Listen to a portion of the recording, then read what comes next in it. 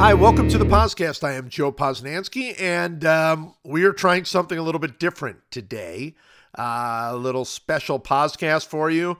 Wednesday, September 29th in Kansas City, Bill James and I had a little conversation for Rainy Day Books and at the Unity Temple on the Plaza about my book, The Baseball 100, which is out. I hope some of you have gotten it. The response has been extraordinary. I'm kind of blown away by it all. This was a really cool event. Bill and I just talked baseball for an hour and 10 minutes, which you'll get to hear in a moment. But before we get to that, I do want to mention something. No idea what it'll mean to you, but Mike Shore and I are going to try something really different in the coming week. On October 9th, Mike and I are going to be in Cooperstown doing a live podcast. Well, it's not going to be live. You won't hear it live, but we'll be doing it in front of an actual studio audience there at the Grandstand Theater at the Hall of Fame. So I believe it's going to be free for all people who come to the Hall of Fame.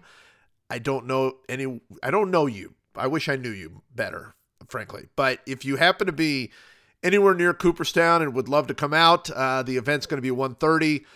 You should probably come out anyway just to come see the Hall of Fame because it's extraordinary and wonderful. I'll be doing a book event a little earlier that day, and then Mike and I will be doing our podcast there in Cooperstown. So for more information, I think they're going to put some stuff up on the Cooperstown website, the Hall of Fame website. I think we'll do something on Twitter to mention it, but I didn't want to tell you. And now I hope you enjoy this conversation with Bill James that we did for Rainy Day Books there at the Unity Temple on the Plaza in Kansas City. Good evening. So great to see all of you all tonight. Thank you so much for coming. I'm Vivian Jennings, the president of Rainy Day Books. We're happy to be back here at Unity Temple tonight. The last event that we had that was live was March 10th of last year. So that's the last one. So we're really thrilled to be able to do this tonight. I have one little announcement to make. Carol Anderson, will you come and see me in the lobby at the end? I just need to fix something on your book. So that's why I was asking if you were here. So we'll do it. Anyway, without further ado, I know you're here for somebody else besides me, two guys actually. So let's give a big hand to Bill James and Joe Posnanski.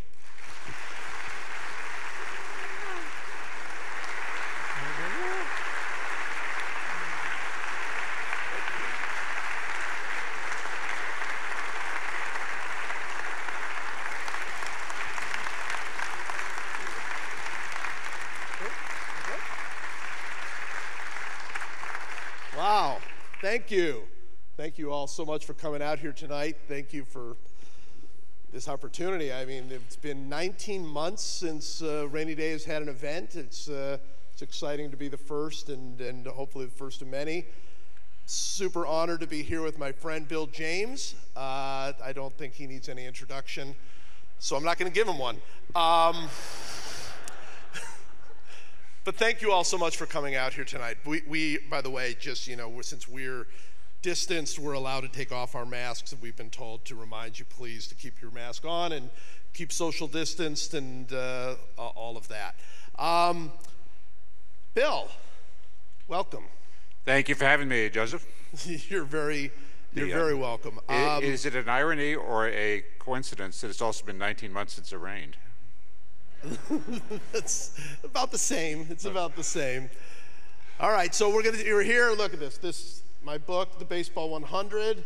We're going to talk about this book, and I'm talking about this with the person who inspired me more than anybody else. Bill has done a few top 100 lists himself through the years, and mine doesn't live up to his, but mine is newer. So Bill, you know what? I just want to start off. We're going to talk specifically about some of the players in this Baseball 100. We're going to open it up to some questions a little bit later on. But I would ask you to sort of begin, because you really, there have been through the years many people that have done top 100 lists, right? Sabre did one, and the Sporting News did one, and various Maury Allen is a famous baseball writer who did one. But you, particularly in the baseball abstract, the first one, and then again in the second one, where you counted down the 100 greatest players at every single position, seem to have been fascinated by lists. Why? What was it that pushed you to do these kinds of lists? Well, our mutual friend, Michael McCambridge, says he thinks that men have a list-making gene. And I think many of us do. My wife likes every kind of beer there is, but I was playing a tabletop baseball game with a friend last night, and a man, and he's the same way, but he makes a list of every beer, and he has a list of his 800 top favorite beers. So I mentioned that to my wife, and she looked at me like that was the stupidest goddamn thing anybody ever done.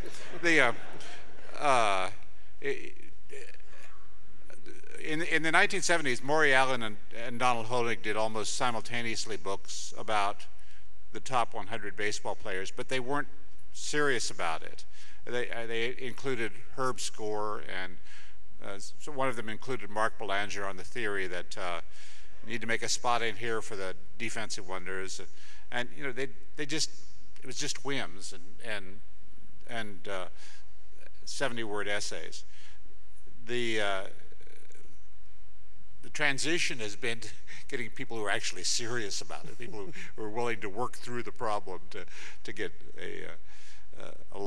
an answer that's not so easy to attack. Yeah, I mean, I think, by the way, this book, I assume most of you have gotten it already. There are not 70-word essays in here.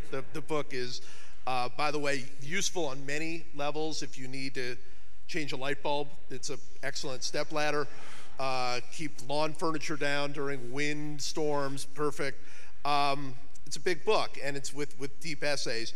But the thing that for me was exciting about this was I wanted to find the 100 players that I think are the greatest 100 players ever, but also the players that I think tell the story of baseball. Like, that was, for me, that was what my goal was to rank the 100 players, but also have them tell the story of fathers and sons and integration and all of the things that I think make baseball and have made baseball great. Great defense, great offense, great, all of those things.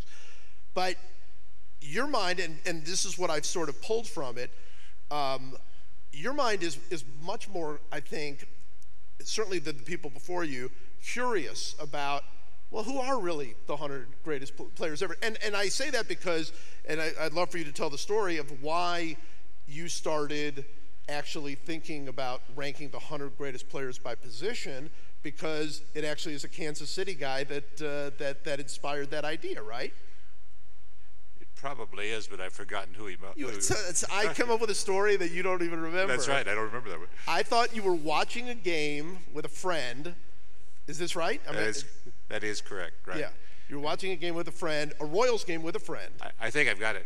And I said to my friend, I think it was Mike McFarland. It was Mike McFarland, yes.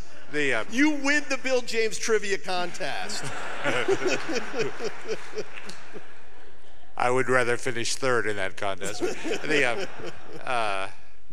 And Mike McFarland had a pretty good career, and I said, I bet he's one of the 100 best catchers ever in the history of baseball, which you think about it is, pretty good accomplishment considering how many catchers there have been. And my friend said, I could name 100 better catchers than that off the top of my head.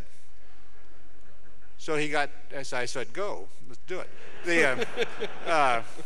And he got to about 20, and then he started, well, was Ed Bailey better than Mike McFarland?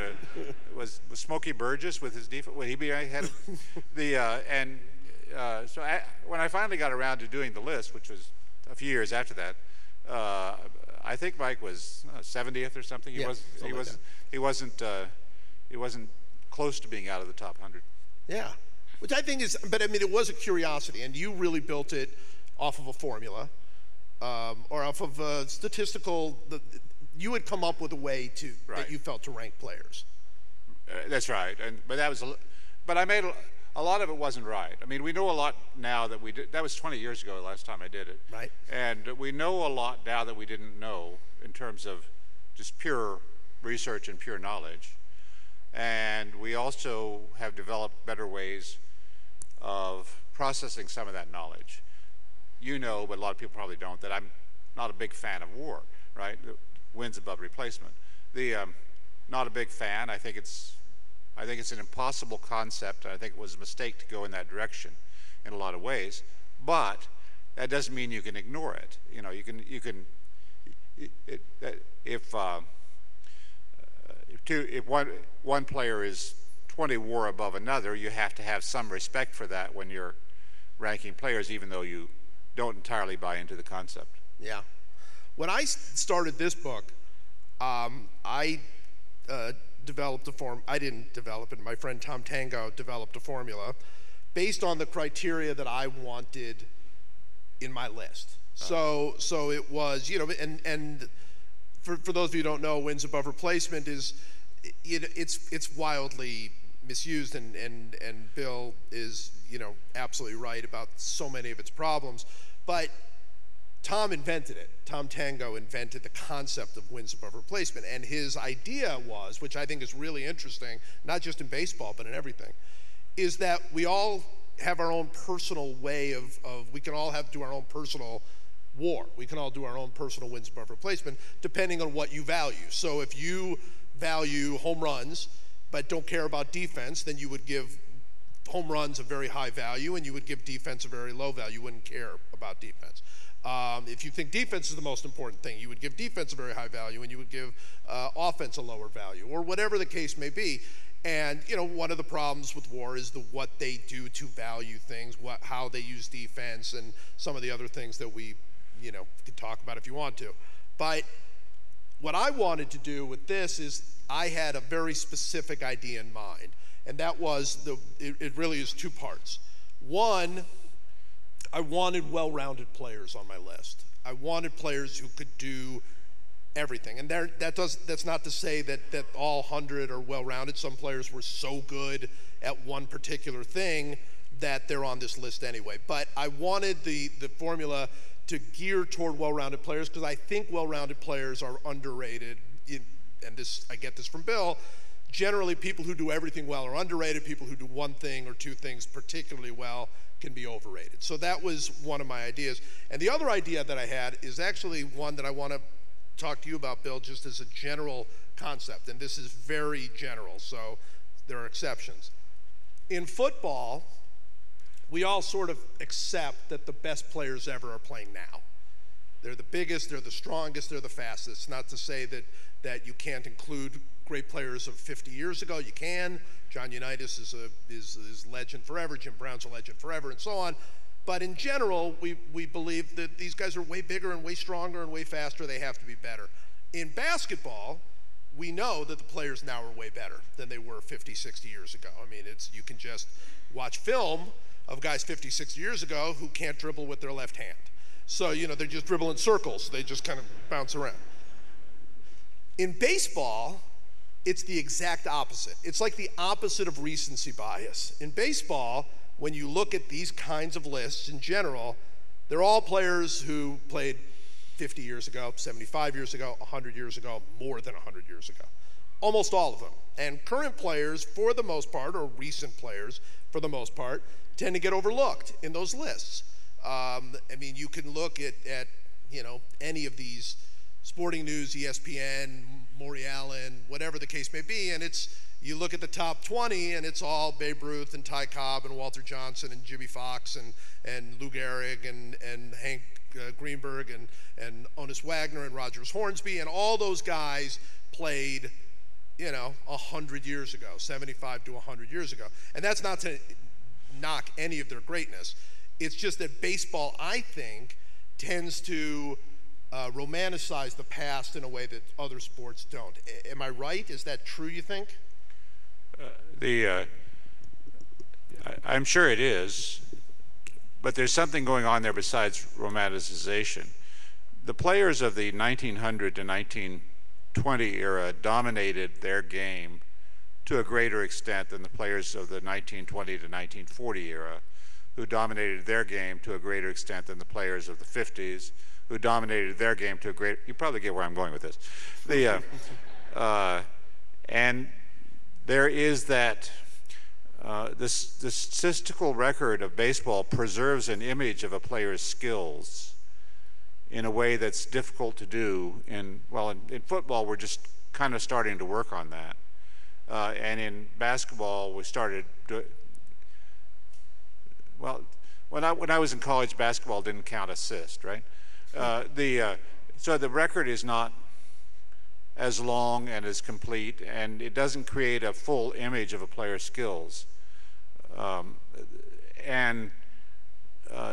If you don't have, if you're influenced by what the statistics tell you, where the statistics tell you they should rank, then you have to. Then, if you're going to trust that, and you have to have some way to answer the question: how much better has the game itself gotten over the years, so that the index of domination flattens out? And nobody really has a convincing answer to that question. Perhaps I will in my next book.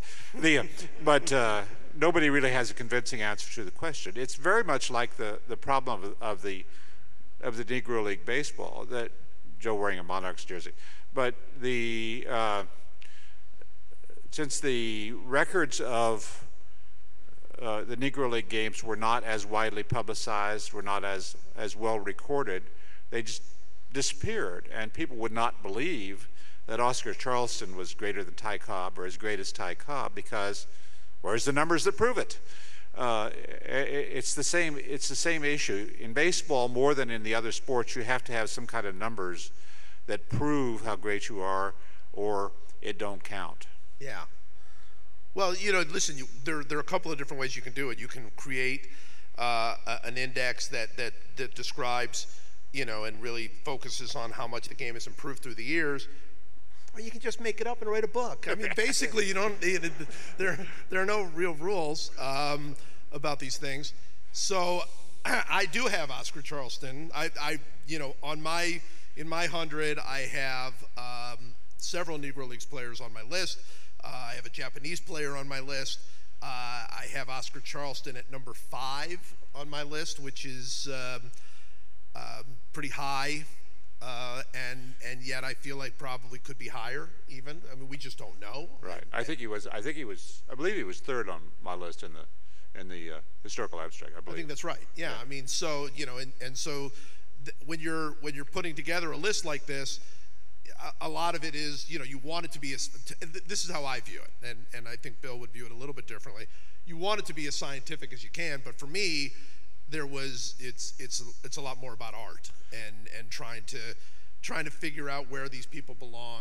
you want to be scientific, but you want to be right. And if the available knowledge leads you to a conclusion that you don't believe, right, you have to have the courage to say, I know better than that.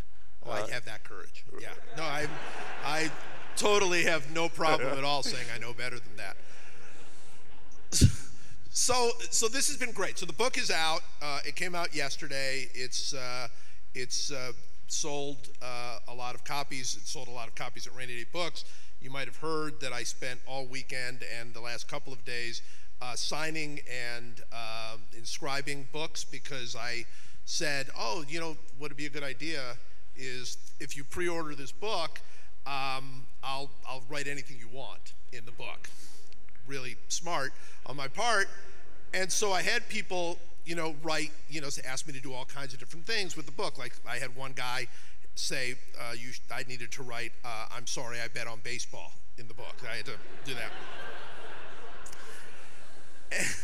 I had one guy who had me write the greatest movie with bats in a cornfield is Casino. Like, I just literally had me do that. And then I had a lot of people go, I had to write Derek Jeter is the greatest human being who ever lived, and I'm sorry I ever said anything bad about him, things like that. But then I had people also have me write long, passionate things to other people in their voice, which was very, I would literally have to write, Dad, when I was 9 years old, you started to teach me this game. And I did, and they were long. A lot of these were really long, and so I started to get to know people. This is really fun. I'm really sorry about that thing I made you write for Susie. Yeah, exactly. Thank you for doing that, son. But I did this. But in doing this, I also got a lot of people who had complaints. Okay, so I would have to write, I'm sorry, I ranked Ichiro Suzuki 100, right? Like something like that. Like they would have complaints, and there were several pretty persistent complaints.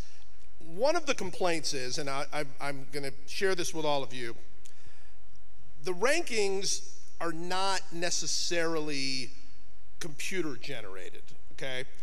Because there are several players in this book, more than several as you'll find, who are not ranked so much as they're connected to a number, okay? So I had this idea in my mind, like, well, you know what?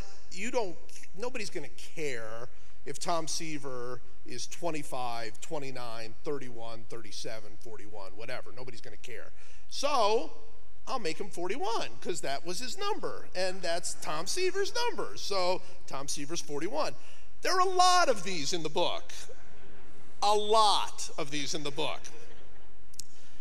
And one of them in the book was the one that I had to think the hardest about, because most of them I literally had to just move them 1 or 2 or 3 slots at the most to do this.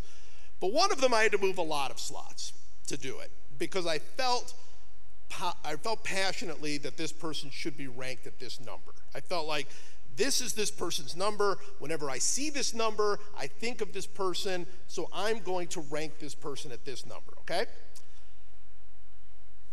Is this why Ted Williams ranked 406th? Putting Babe Ruth at 714 was really a difficult thing for me to do. No, I put Joe DiMaggio at 56. Now, Joe DiMaggio is better than 56. He would have been ranked higher. I don't know how much higher, but he would have ranked higher. But I wanted him at 56 because of the 56-game hitting streak.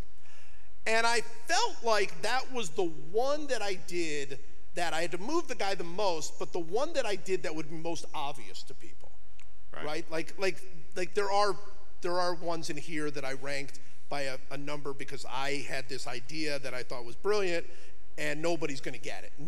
Literally nobody will get it. But I liked it. You know, I'm like, oh, I got it, so I did this. But 56 is Joe DiMaggio. Joe DiMaggio, 56-game hitting streak. It's like the most famous thing in baseball. It's one of the most famous things in baseball. And I was wrong. People don't get it. People are not. And they're very angry at me. Very. And I've had some people say, I'm not buying your book, because anybody that would rank Joe DiMaggio 56 doesn't know what he's talking about. I'm not buying your book. And I get it, and that's fine. But I'm glad I did it. I don't care. I think I was right. Yeah, thank you. Yes. I promise you, Joe, if those people weren't angry about that, they'd be angry about something else. Yeah, no, that's true. That's true. But when you're ranking, I mean, you also, I think you probably go more by, you come up with the rankings, but you also feel like moving players, not necessarily for reasons like that, but like there are certain players that you think, oh, you know what, I don't trust my system enough to feel like, oh, I think they're better than that, or I don't think they're quite as good as that. I'd go further than that. No one should trust their system that much.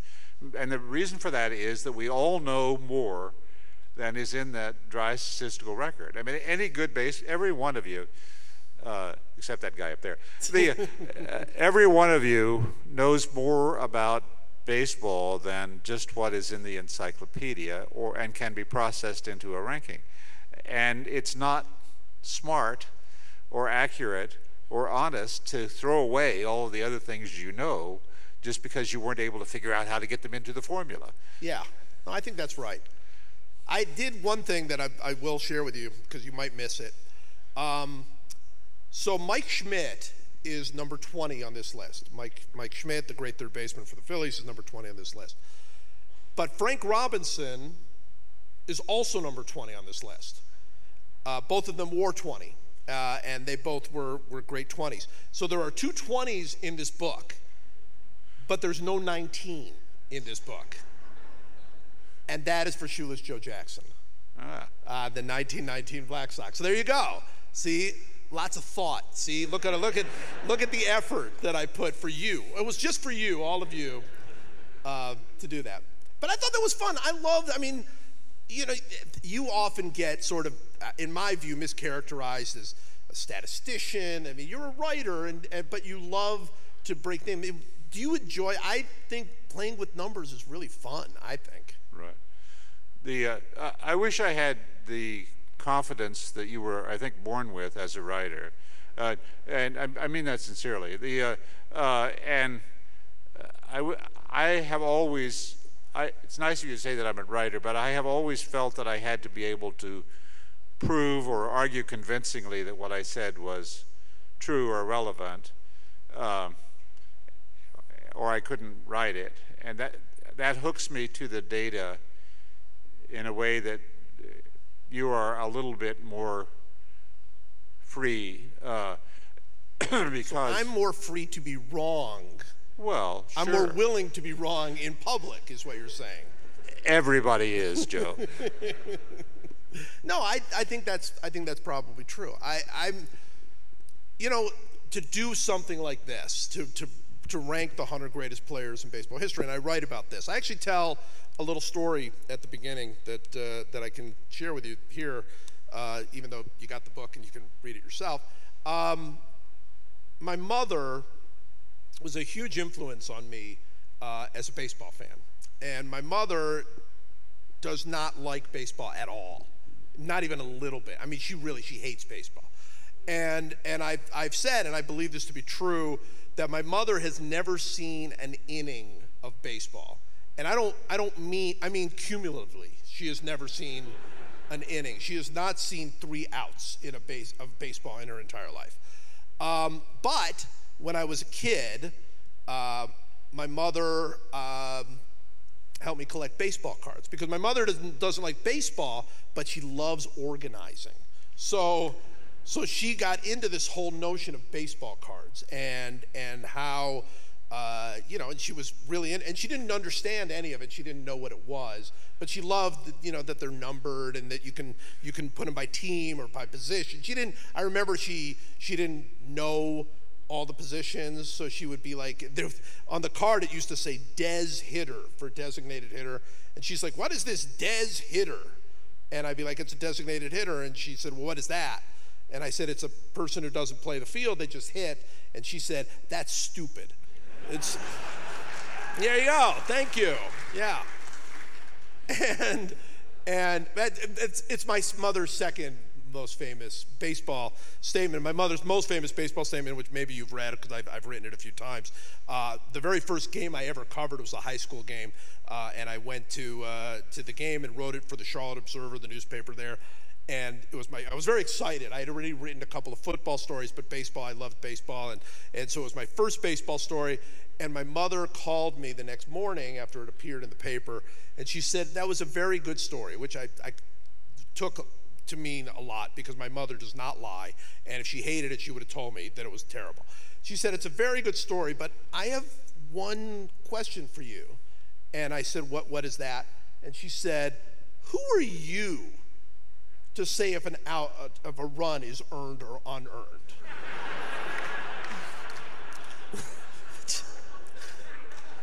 which she's right. So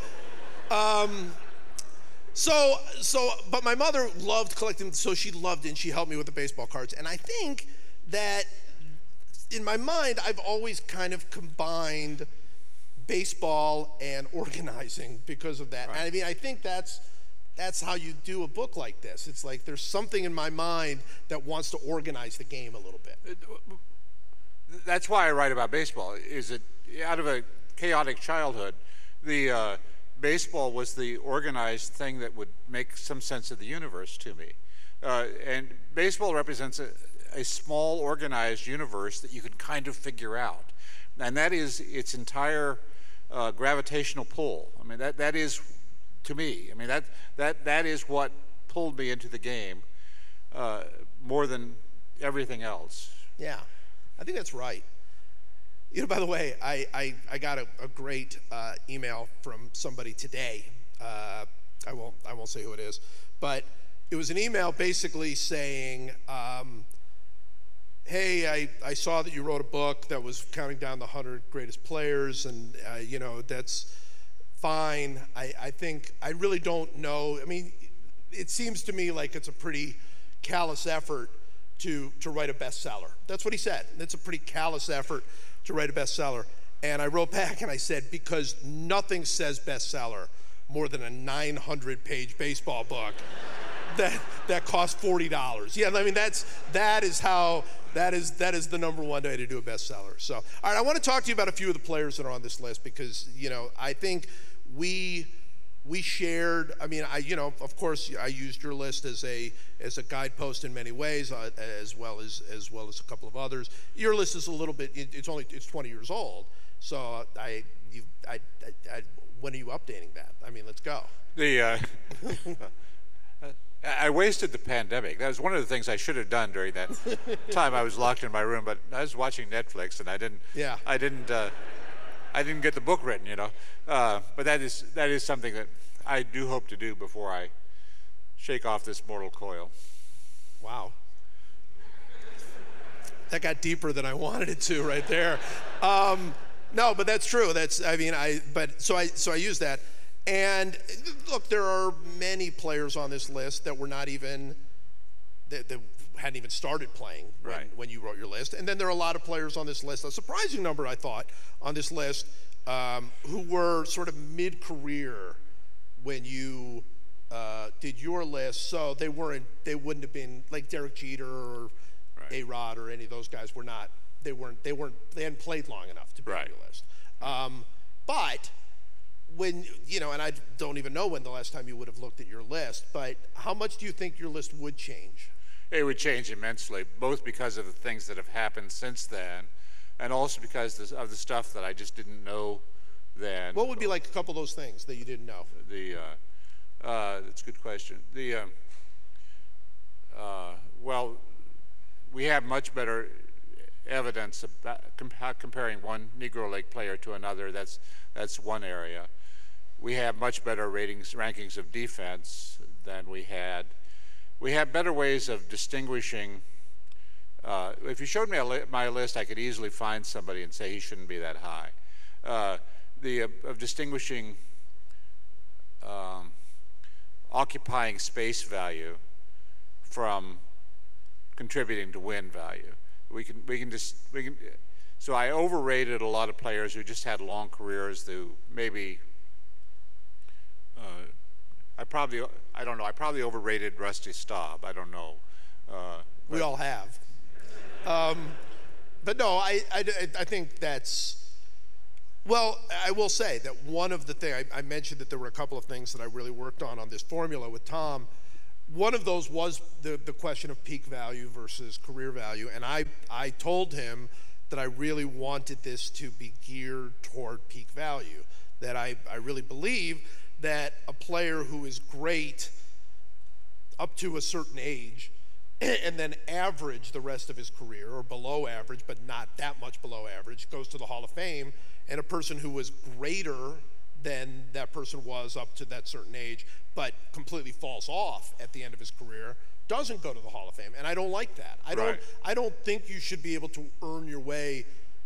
The Hall of Fame is a questionable thing in many ways, but I don't think you should be able to earn your way into the Hall of Fame by being okay for a lot of years. Right.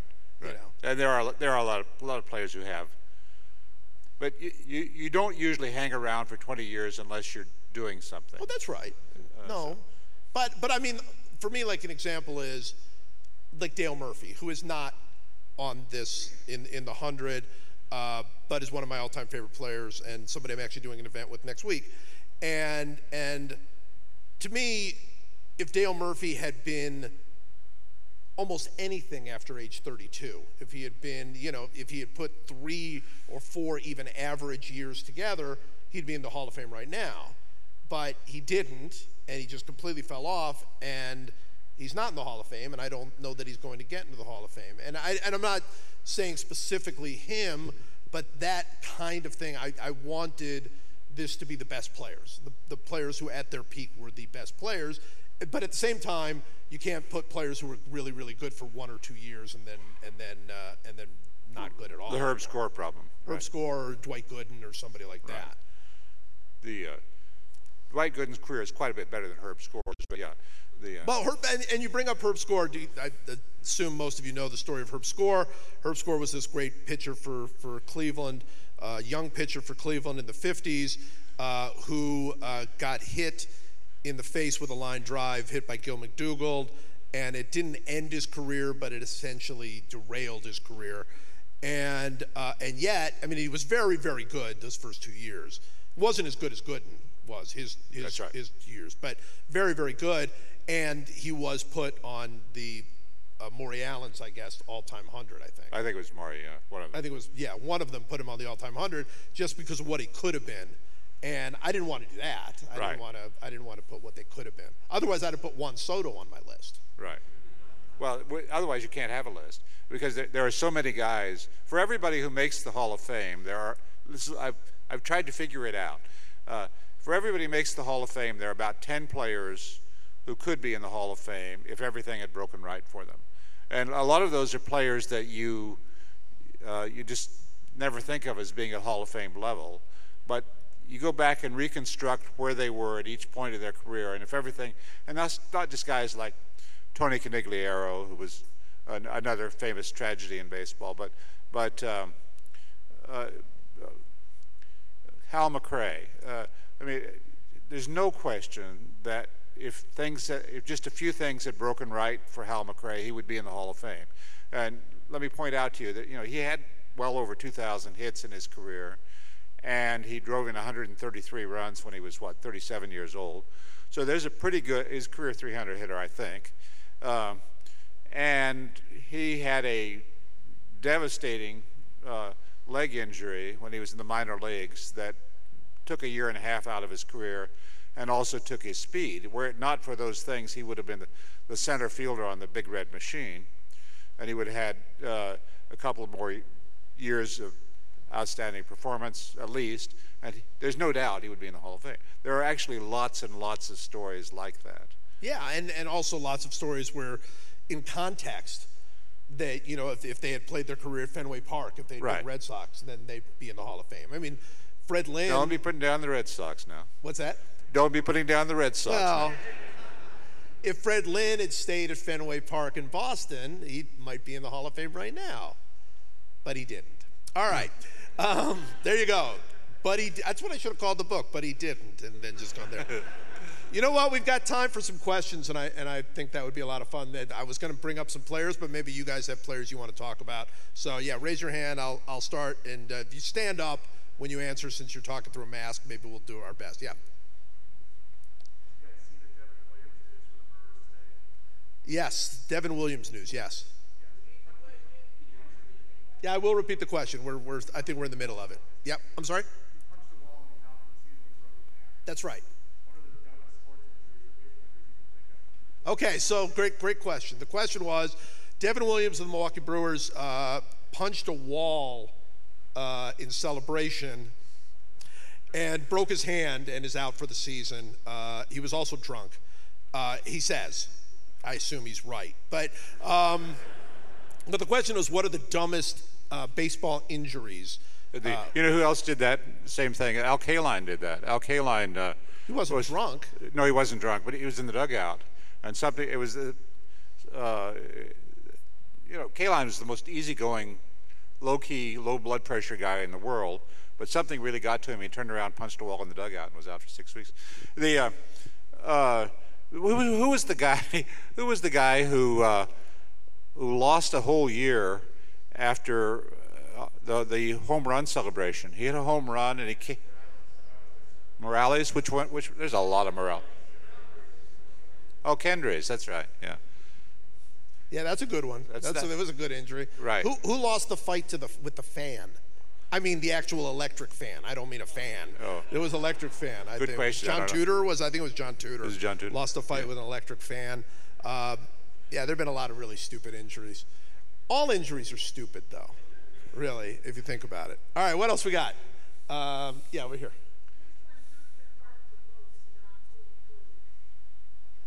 Good question. The question was, which player does it hurt my heart the most not to include?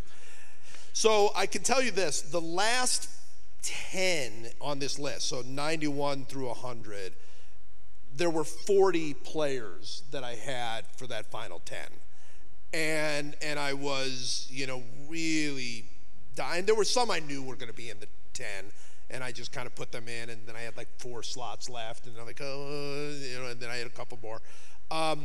So the player, I've said that the number 101 player is a guy named Turkey Stearns, who was a great Negro Leagues player.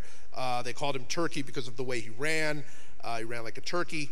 And by the way, did you see how I did that? I told you that he was called the name Turkey because of the way he ran, and then I told you because he ran like a turkey. I had to add like. And he also he had a lot of bats. He had a lot of different bats that he would carry around in like guitar cases or violin cases, and he would talk to the bats. So he would be like, after a game, he would use his lighter bat, and he would hit a warning track fly ball, and then after the game, he'd yell at that bat for being too light, and then he'd say to the heavier bat, like, I should have used you, and which I love all of that. Great, but he was a great player, one of the all-time great hitters. I believe was in your 100. I think so. I think so, Turkey Stearns. There are other, of course, for everybody here will know how much it hurt my heart not to put Zach Greinke on this list. He just missed. And by the way, this was a year ago that I wrote it. If I wrote it again now, he might very well be on it because maybe he's added some value. It really hurt my heart not to put Joey Votto on this list, the Cincinnati Reds great player, but that's largely because Joey Votto has yelled at me for not putting him on this list. and I feel I don't want to get yelled at by Joey Votto, so when the version 2 comes out, he'll definitely be on here. So there you go. All right, let's see. Let's try something in the back here, okay, Mr. Sir, yeah.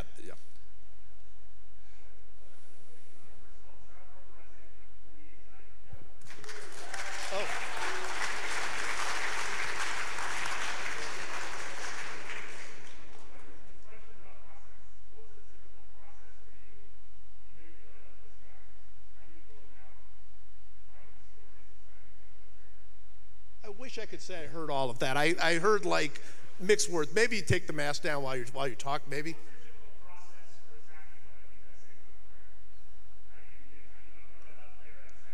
Yeah, I got you.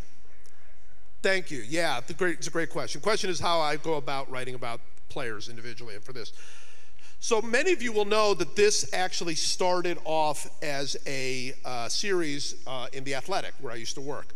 And the idea was I was going to write 100 essays in 100 days. That was the idea. And it was a dumb idea, thank you. The idea was basically, because many of you might know this, this is not the first time I've tried to do the Baseball 100. I used to, on my blog, I tried to do a Baseball 100 years ago, and I got to number 30, and I stopped because it was completely eating me out of house and home. It was just basically all I had time to do, and I had like a job, and I mean, it was overwhelming, and I stopped at 30, and I had some people yell at me for stopping at 30, but then I was like, you got this for free, be quiet. So, and then I started it again, and again stopped in the middle. So when I got to this list, I'm like, I'm doing this in 100 days, so I know I can get to the finish line. I'm just absolutely going to get there. And that was intense to do it that way, but it was really, I developed a system. I mean, you can always develop a system when you work like 18 hours a day or whatever, but I developed a system where I would wake up in the morning and I would sort of final edit the player that I'd written the day before. And then I would write whoever the next player was and that would take a few hours. And then at the end of that, I would spend the rest of the day into the evening, into basically nighttime when I'm going to bed, researching my next player. So it was a 3-step. When it was working right, it was a 3-step process. I would finish the essay of the one that I'd written the day before.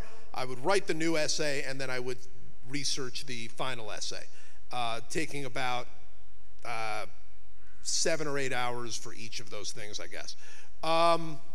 And that was the process. And when it came to, okay, it's time to research a player, I would try to do, I'm lucky enough to be a little bit of a fast reader.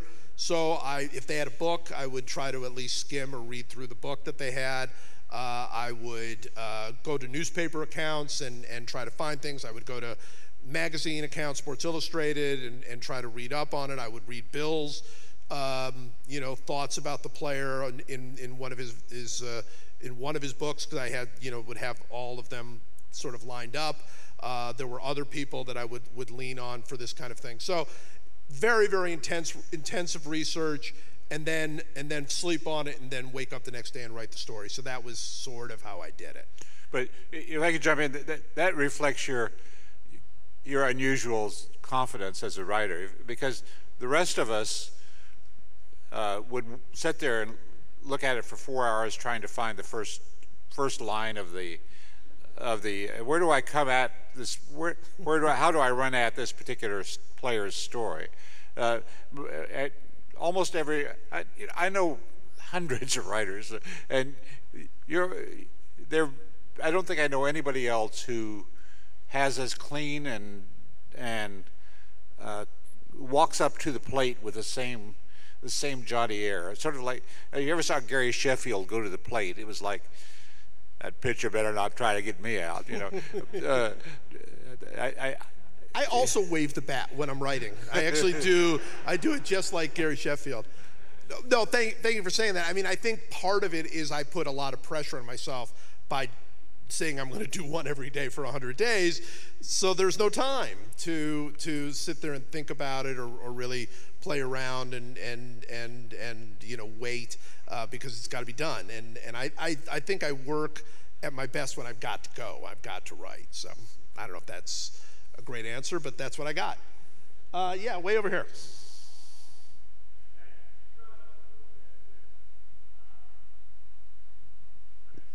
Yeah, I mean, tell me if I get this right when I sum this up.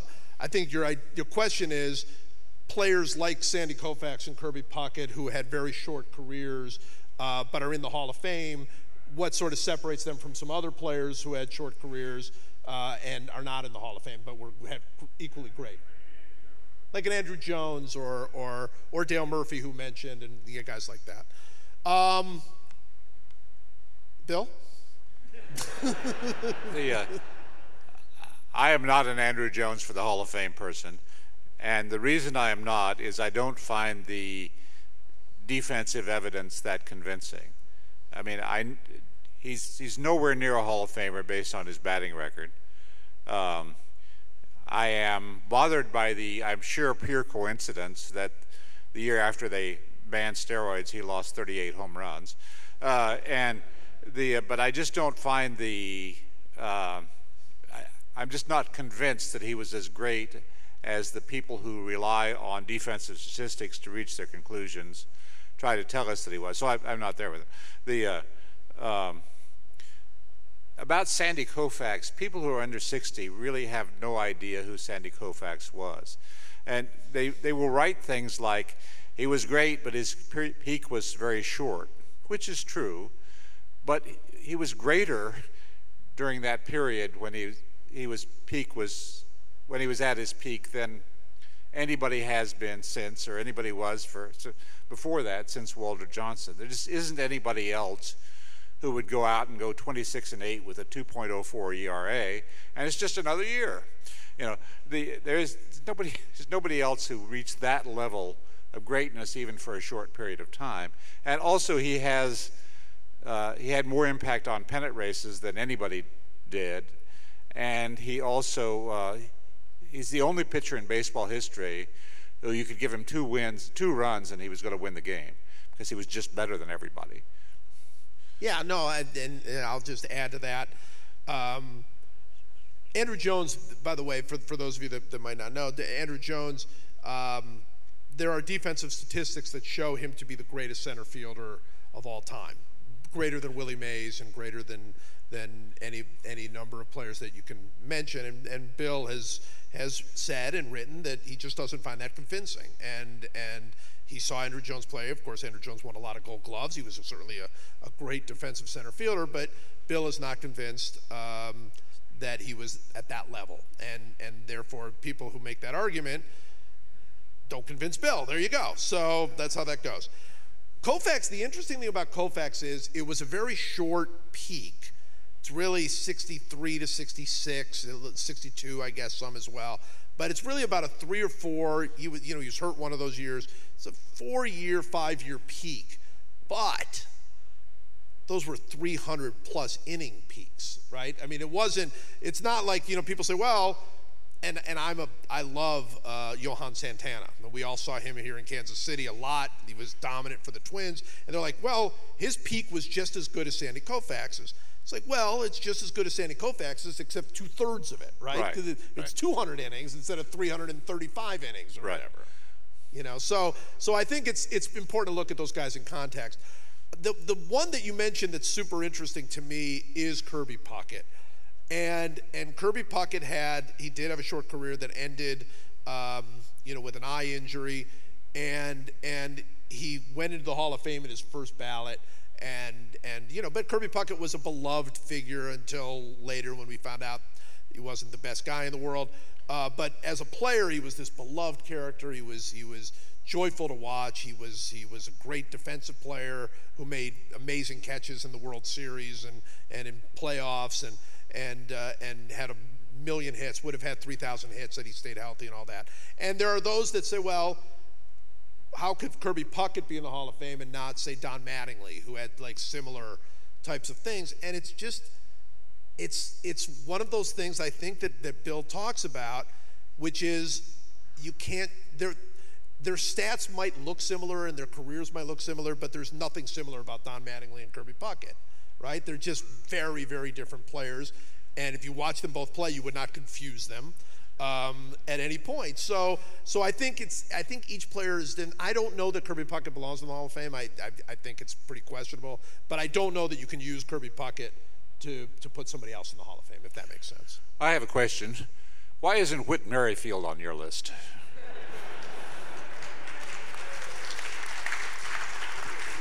That's just Bill playing to the crowd. Look at that. I wrote there, I hope you saw it in the Star. I did write, there are 13 players on this list with Kansas City connections. 13. It's impressive, right? That is. That's it. That's more than 10% right there. It is, yes. Whit Merrifield's a great player, by the way. I mean, that is absolutely true. Whit Merrifield is a wonderful player to watch. Yeah, but I mentioned because you said Kirby was joyful to watch. And Whit Merrifield, yeah. Yeah. So I was thinking, who now is just a lot of fun to watch. And well, Salvi's tremendous fun to watch, yeah. But in a totally different way. Right. But Merrifield's faster than Salvi. I don't know if you knew that. I just in case you've sort of like, I don't know that I trust my confidence in my baseball knowledge. You put them in a foot race, Salvi would go. Yeah. And Whit would be 20 feet behind him. Salvi is having one of the greatest seasons a catcher has ever had. It's amazing. That's right. Just amazing. Are you playing to the crowd now? Oh yeah, but that's easy because it's true. Like I didn't bring up Whit Merrifield. All right, what else? What else we got? How about right here?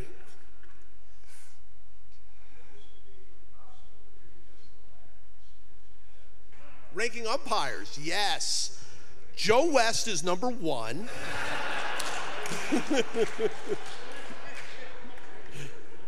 Well, like the most, is Jocko Conlon the most? Who's the most famous? Oh, Bill Clem, maybe. Yeah, Babe Pinelli and what's that?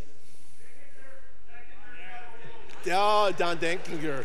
Yeah, Denkinger here in town, pretty popular. No, you know what? I mean, look, one of my best friends before we lost him was Steve Palermo, And Steve was a great umpire. I mean, truly a great ball and strike umpire. I mean, again, we don't know because we didn't have the same information that we have now. But there wasn't a player that you would talk to from that time who wouldn't tell you what a great ball strike umpire he was. But I don't know if this answers your question, but in the 1990s, I wrote a book, which is actually one of my favorite books I've ever written. It's one of the few books I've ever written I go back and will reread from sometimes, about baseball managers. It didn't do well. I bought it. Thanks. I'll buy some of your books. There you go. But I was meeting with an old college friend after that, and I told him about the book, and he said derisively, "What's next? A book about umpires?" So, and you thought, yes. No, I gave him the idea. Let's go all the way over here.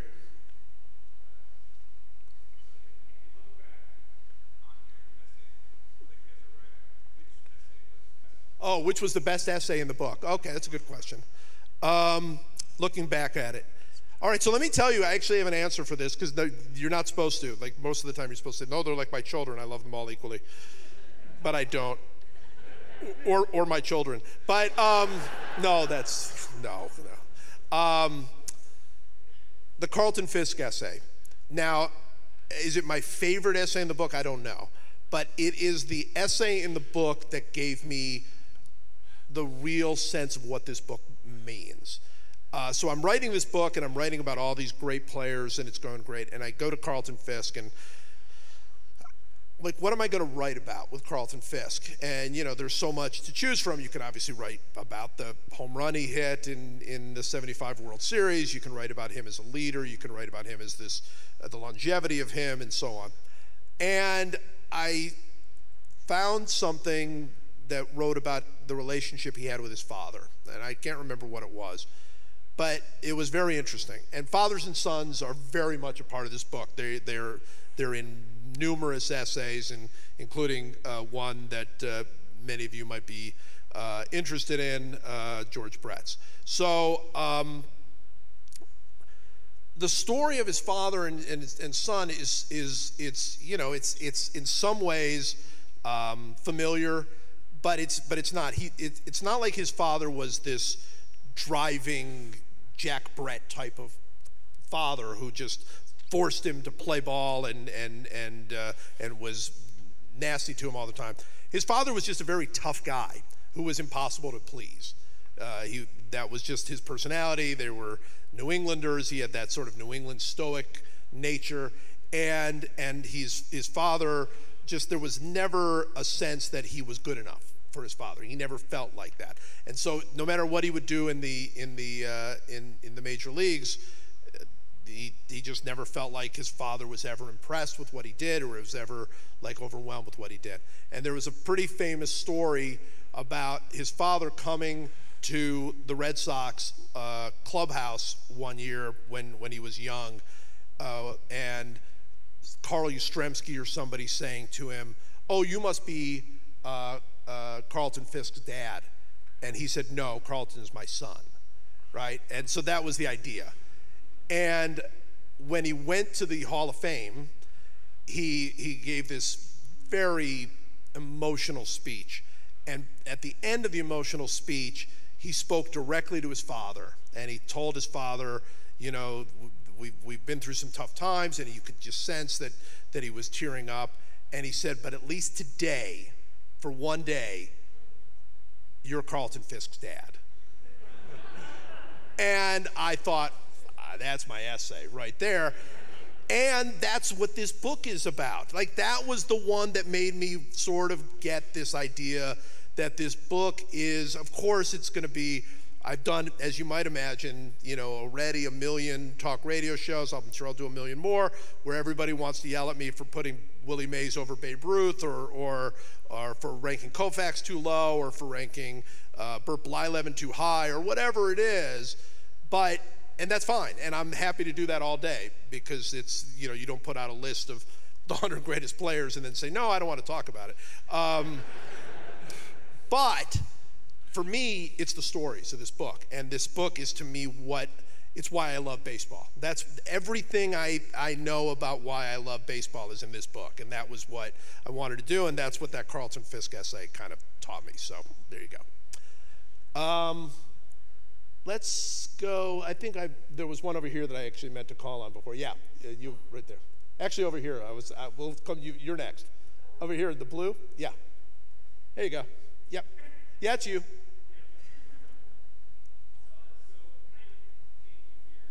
So you're asking, and just again, I'm sorry, I'm only picking up some of it. You're asking about leadership, how much you consider leadership for these kinds of lists? All right, Bill.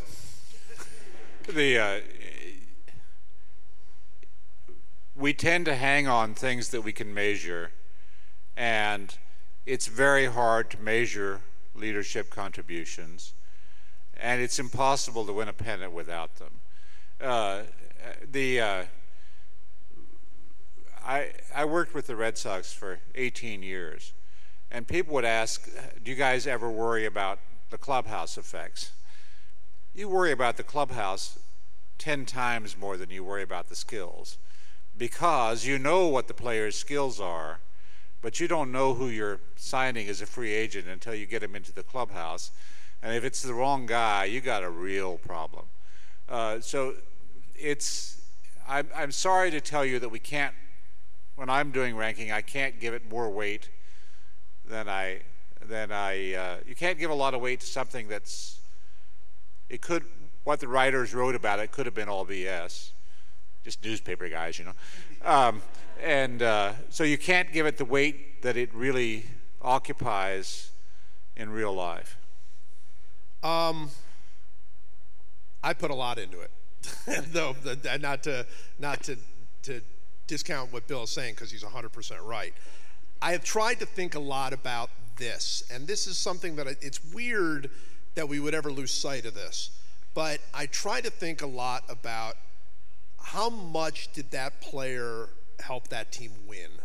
And I don't mean wins above replacement, which is obviously, you know, part of the information, but there are players that, and I'm not even talking about some of the intangibles that you hear people talk about or whatever, but Bill knows this, you know, and Bill and I have talked about this from before he was with the Red Sox and then when he was with the Red Sox, and how much that appreciation grew.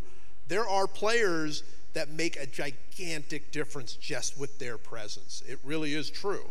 And it's not necessarily like the you know, things that you would see in the movies or whatever, but I remember, here's a Royals one for you. Aaron Guile. You guys remember Aaron Guile when he was with the Royals? Aaron Guile ends up going to the Yankees and has a 2 or 3 or 4 week span where he was basically impossible to get out. And I was there and I interviewed him and I said, what's going on? What's the difference here? And he said, it's night and day. You wouldn't believe the difference. And he said, and he pointed at Derek Jeter and said, that guy makes everything better. That guy.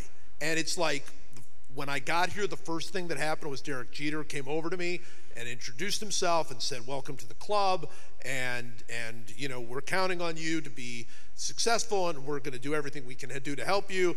And he was always there. If you need anything, you just come to me. And then every time, you know, the Yankees lost, there was Derek Jeter out front fielding the questions so other people didn't have to field them. That kind of stuff, you can't measure it. Maybe you can eventually. I think you do believe that at some point we're going to be able to come up with ways. We'll be able to measure some of it eventually. Some of it, yeah. Right. But it's really, really important. Now, how much can you put into that? I mean, one you know, sort of fear I would always have is overrating that. You know, like I'm not as worried about underrating it, I guess, maybe. But I wouldn't want like to say, okay, well, this guy's leadership is so great that, you know, Bill tells a story that I'm sure has forgotten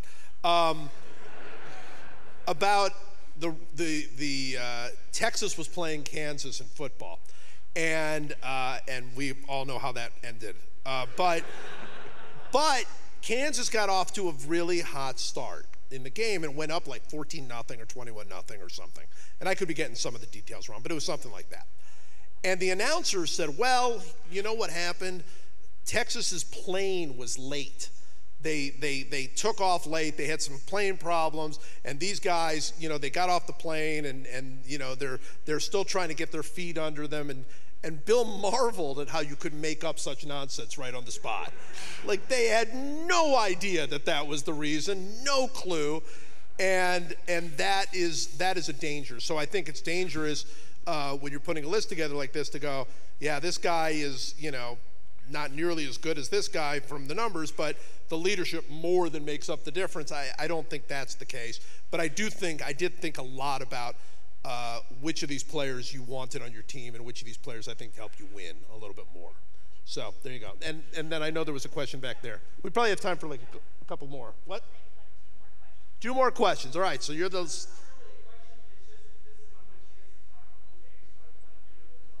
Please. That's very kind of you to say. Thank you.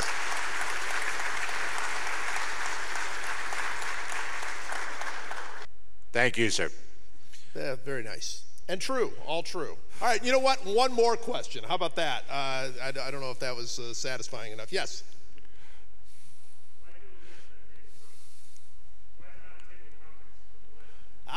There we go. That's the perfect final answer. The question is, why is there not a table of contents in this book?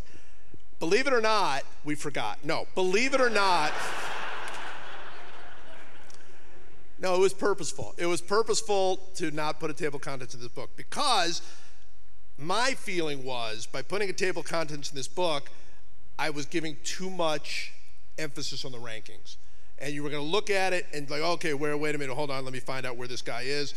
My feeling is if you want to yell at me for putting Tom Seaver at 41, find him first.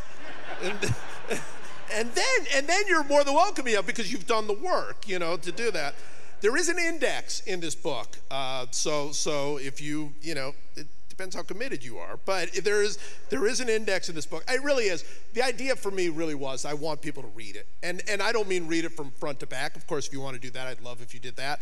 But also, I think it's the kind of book you just open up and just go, okay, where am I? Oh, number 37. Okay, there's Pedro Martinez. I want that to be the experience. I don't think it's so much.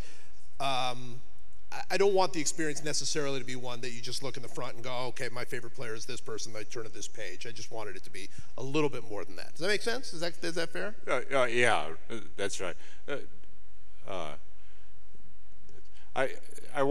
This isn't relevant, but there are 2 things I have to sneak in before this nice lady runs us off the stage. One is that I had an uncle named Uncle Turk for a very different reason than Turkey Stearns.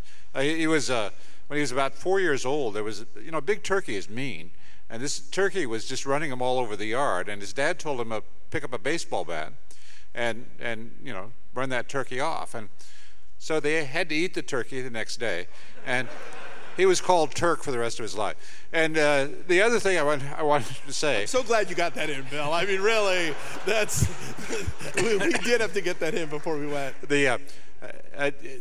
On the leadership question, David Ortiz was a fantastic team leader, as was Jason Varitek. But David is always in a good mood. And we had another guy on the team who was as great a hitter as David, and it was a constant fight to keep stuff out of the newspaper, you know. But David, every story that came out about him was always a good story. He was always being helpful and never like talking about. He was, you know, no baseball team objects to the players trying to get as much money as they can. That's just part of the deal. But you know, David was never in the newspaper demanding a raise in midseason. He was always supportive and helpful in providing leadership. Yeah, and beloved, right? Utterly beloved by everybody. David Ortiz is not in this book, but I wish he was. I wish he was. So now I've got to decide what my next book is. Some of you may know I'm actually counting down the 101 greatest football players on my newsletter, joeposnanski.com, and that's a very different project. I got to tell you, that's much different. People keep asking me like, well, how do you compare pitchers and hitters, you know, because obviously they do so many different things. And I'm like, that's nothing. Try to compare left tackles and free safeties and quarterbacks, you know, in football. So that's very different. But the other idea that I had was to do the 100 greatest baseball characters ever. And some of the people in here might be on that list, but most would not. It would be a completely different kind of list. The problem is, would people like argue about that? Like, see, that's the thing is, like, I mean, part of the fun of this is that there is an argument element, but I don't think anybody'd be like, Mark Fidrych, 57, like, no, like that doesn't, no. So I'm still working on the idea. Thank you all for coming.